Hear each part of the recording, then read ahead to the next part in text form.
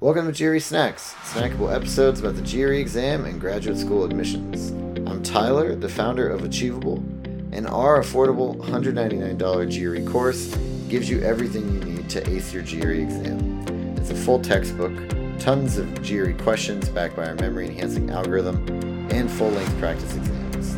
You can try it out for free at achievable.me, and if you like it, the code podcast gets you 10% off at checkout.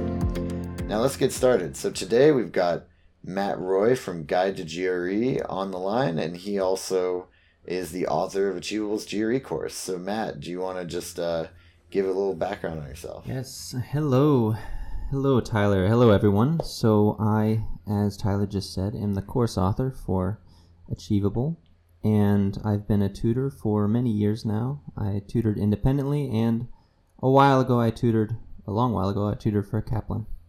And I'm happy to talk today. Yeah, very cool. So today's topic is one that actually I'm really curious to get your perspective on, because we've had a couple other guests on the show that also like to talk about this one, which is what do you do when you come across a question, particularly, I mean, this typically happens on the quant, but either on the quant or the verbal, where you just don't know how to answer it? You should stand up and walk out. No, I'm just kidding. I'm not getting a 170. This is over. Oh, yeah, that's sad. Yeah.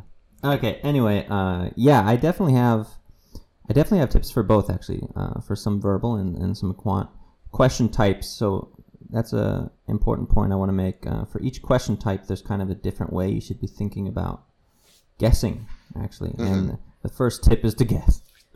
It doesn't hurt to guess. I mean, it also doesn't hurt to skip as long as you come back and guess later. Yes, definitely. So, I would even say you need to guess and then skip.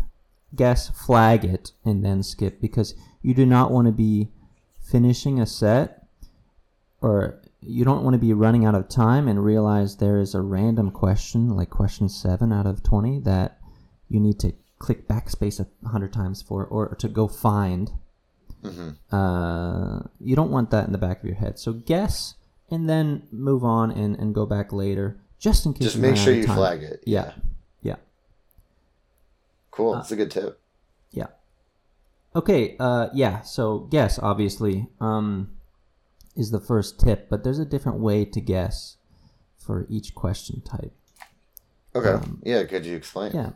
So we could talk about sentence equivalents first. Sentence equivalence questions are the ones with a sentence and a blank, and you choose between 6 words to go into the blank. You only choose a pair of words, actually, out of the 6 that go into the blank, and they must give the same meaning to the sentence. In essence, they have to be synonyms. Mm-hmm. So what I want to say here is what not to guess. Never guess 2 words that have different meaning.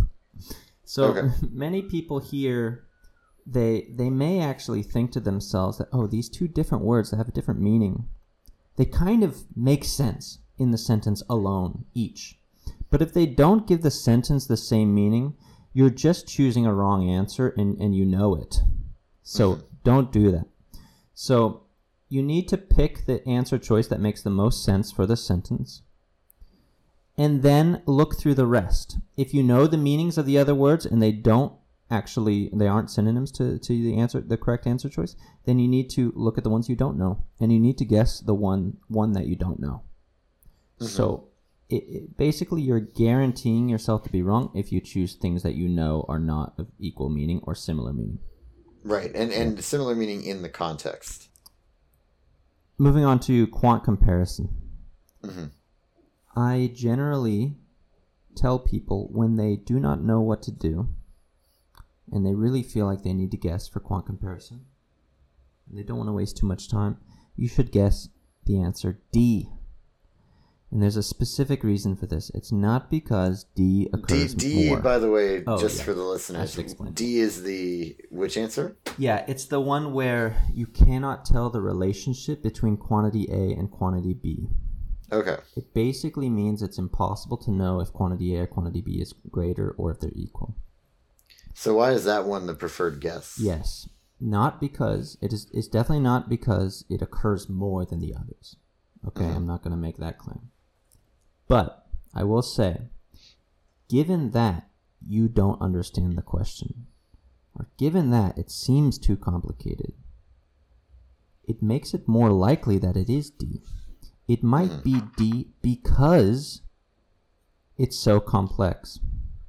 Or it might be D because you don't even know where to start. Because there are many quant comparison questions that require no math at all. They actually just require conceptual knowledge that it's impossible to do. And they want to see if you waste time. So that's why I would say D is a good guess. Got it. And obviously, if you don't know the concept, that would make it obvious that it's a waste of time. And you're just like sitting there like, what am I supposed to do with this, right? Like, one of the questions that I remember from when I took the GMAT, not the GRE, but it was something like, you know, it was like a polynomial, but just like with really big numbers. So it was like, what is, you know, 1001 x minus 1 multiplied by, you know, 99999y plus 1. Right? And it's like, if you know how to do that, it's really fast. And if you don't, you don't. Yeah. Right? So that's where that stuff kind of comes up. Yeah, that's where the course is useful. So, yeah. That's foiling, by the way. Yeah. Yeah, exactly. Foil. Good times. Yeah. But I have a couple other points I wanted to make for other question types. Yeah, definitely. If you don't know what to do, if you can't answer the question, you should use the answers. Well, sorry, I should say this is for multiple choice questions. Use the answers as a clue as to how to get to the answer. For example, some questions involve, you know, lots of multiplication and division and many numbers that are to some exponent. If all of the answers, and it asks, what is this equal to? If all of the answers are 3 to a certain power, it's like 3 to the third, 3 to the fourth, 3 to the fifth, something like this, then you should be translating everything in terms of 3. So all of the numbers, like for example, if there's a 9 to the third power, that 9 is 3 squared. Right. 3 squared to the third power is 3 to the sixth. So use the answers, and they will often be very similar in this question type, this specific situation. Use the answer to determine what that first step is, and the first step is to translate everything to 3 base. Yeah. Right. Got it.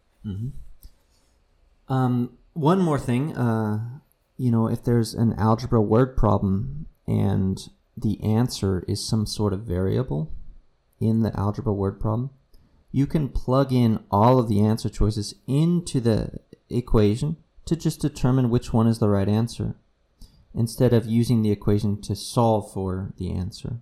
So that's another thing you can do to basically use the answer choices to figure out how to get the answer.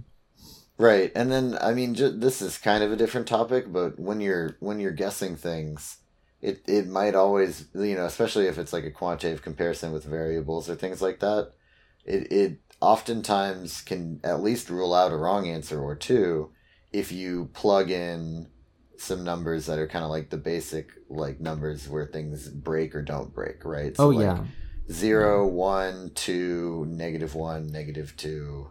Fractions. You know, things like that. If they allow fractions. you. Yeah. Yep. For sure. Yeah. And I had just one more point, and that is, if you decide that you're going to guess, be fast. The reason is, and it makes sense that you, if you don't understand the question at all, you have no comparative advantage on that specific question. Right. Comparing to your skills on other questions. Time spent on that question is far less valuable than time spent on a question that you could approach. So if you decide that you're going to guess, do it fast so you have the time to move on and use your time on other questions. So that's one extra point about knowing what to do when you don't know what to do. Well, do it fast. Yeah. Yeah. Got it. Don't waste. I mean, if you're already, you know, let's say a 1 out of 5 or 1 out of 4 chance of success anyway, the best thing you can do is make sure you have more time for the questions that you have a much higher chance of success on. Yeah. Now, if the question is taking you down a path, though, and each path kind of makes sense along the way, then follow the path. I'm talking about questions where you literally read it and it's a foreign language to you, you know. Right. Yeah, for sure. Great. Thanks, Matt. This has been GRE Snacks, hosted by Tyler from Achievable. You can try out our GRE course for free at achievable.me, and the code podcast gets you 10% off at checkout.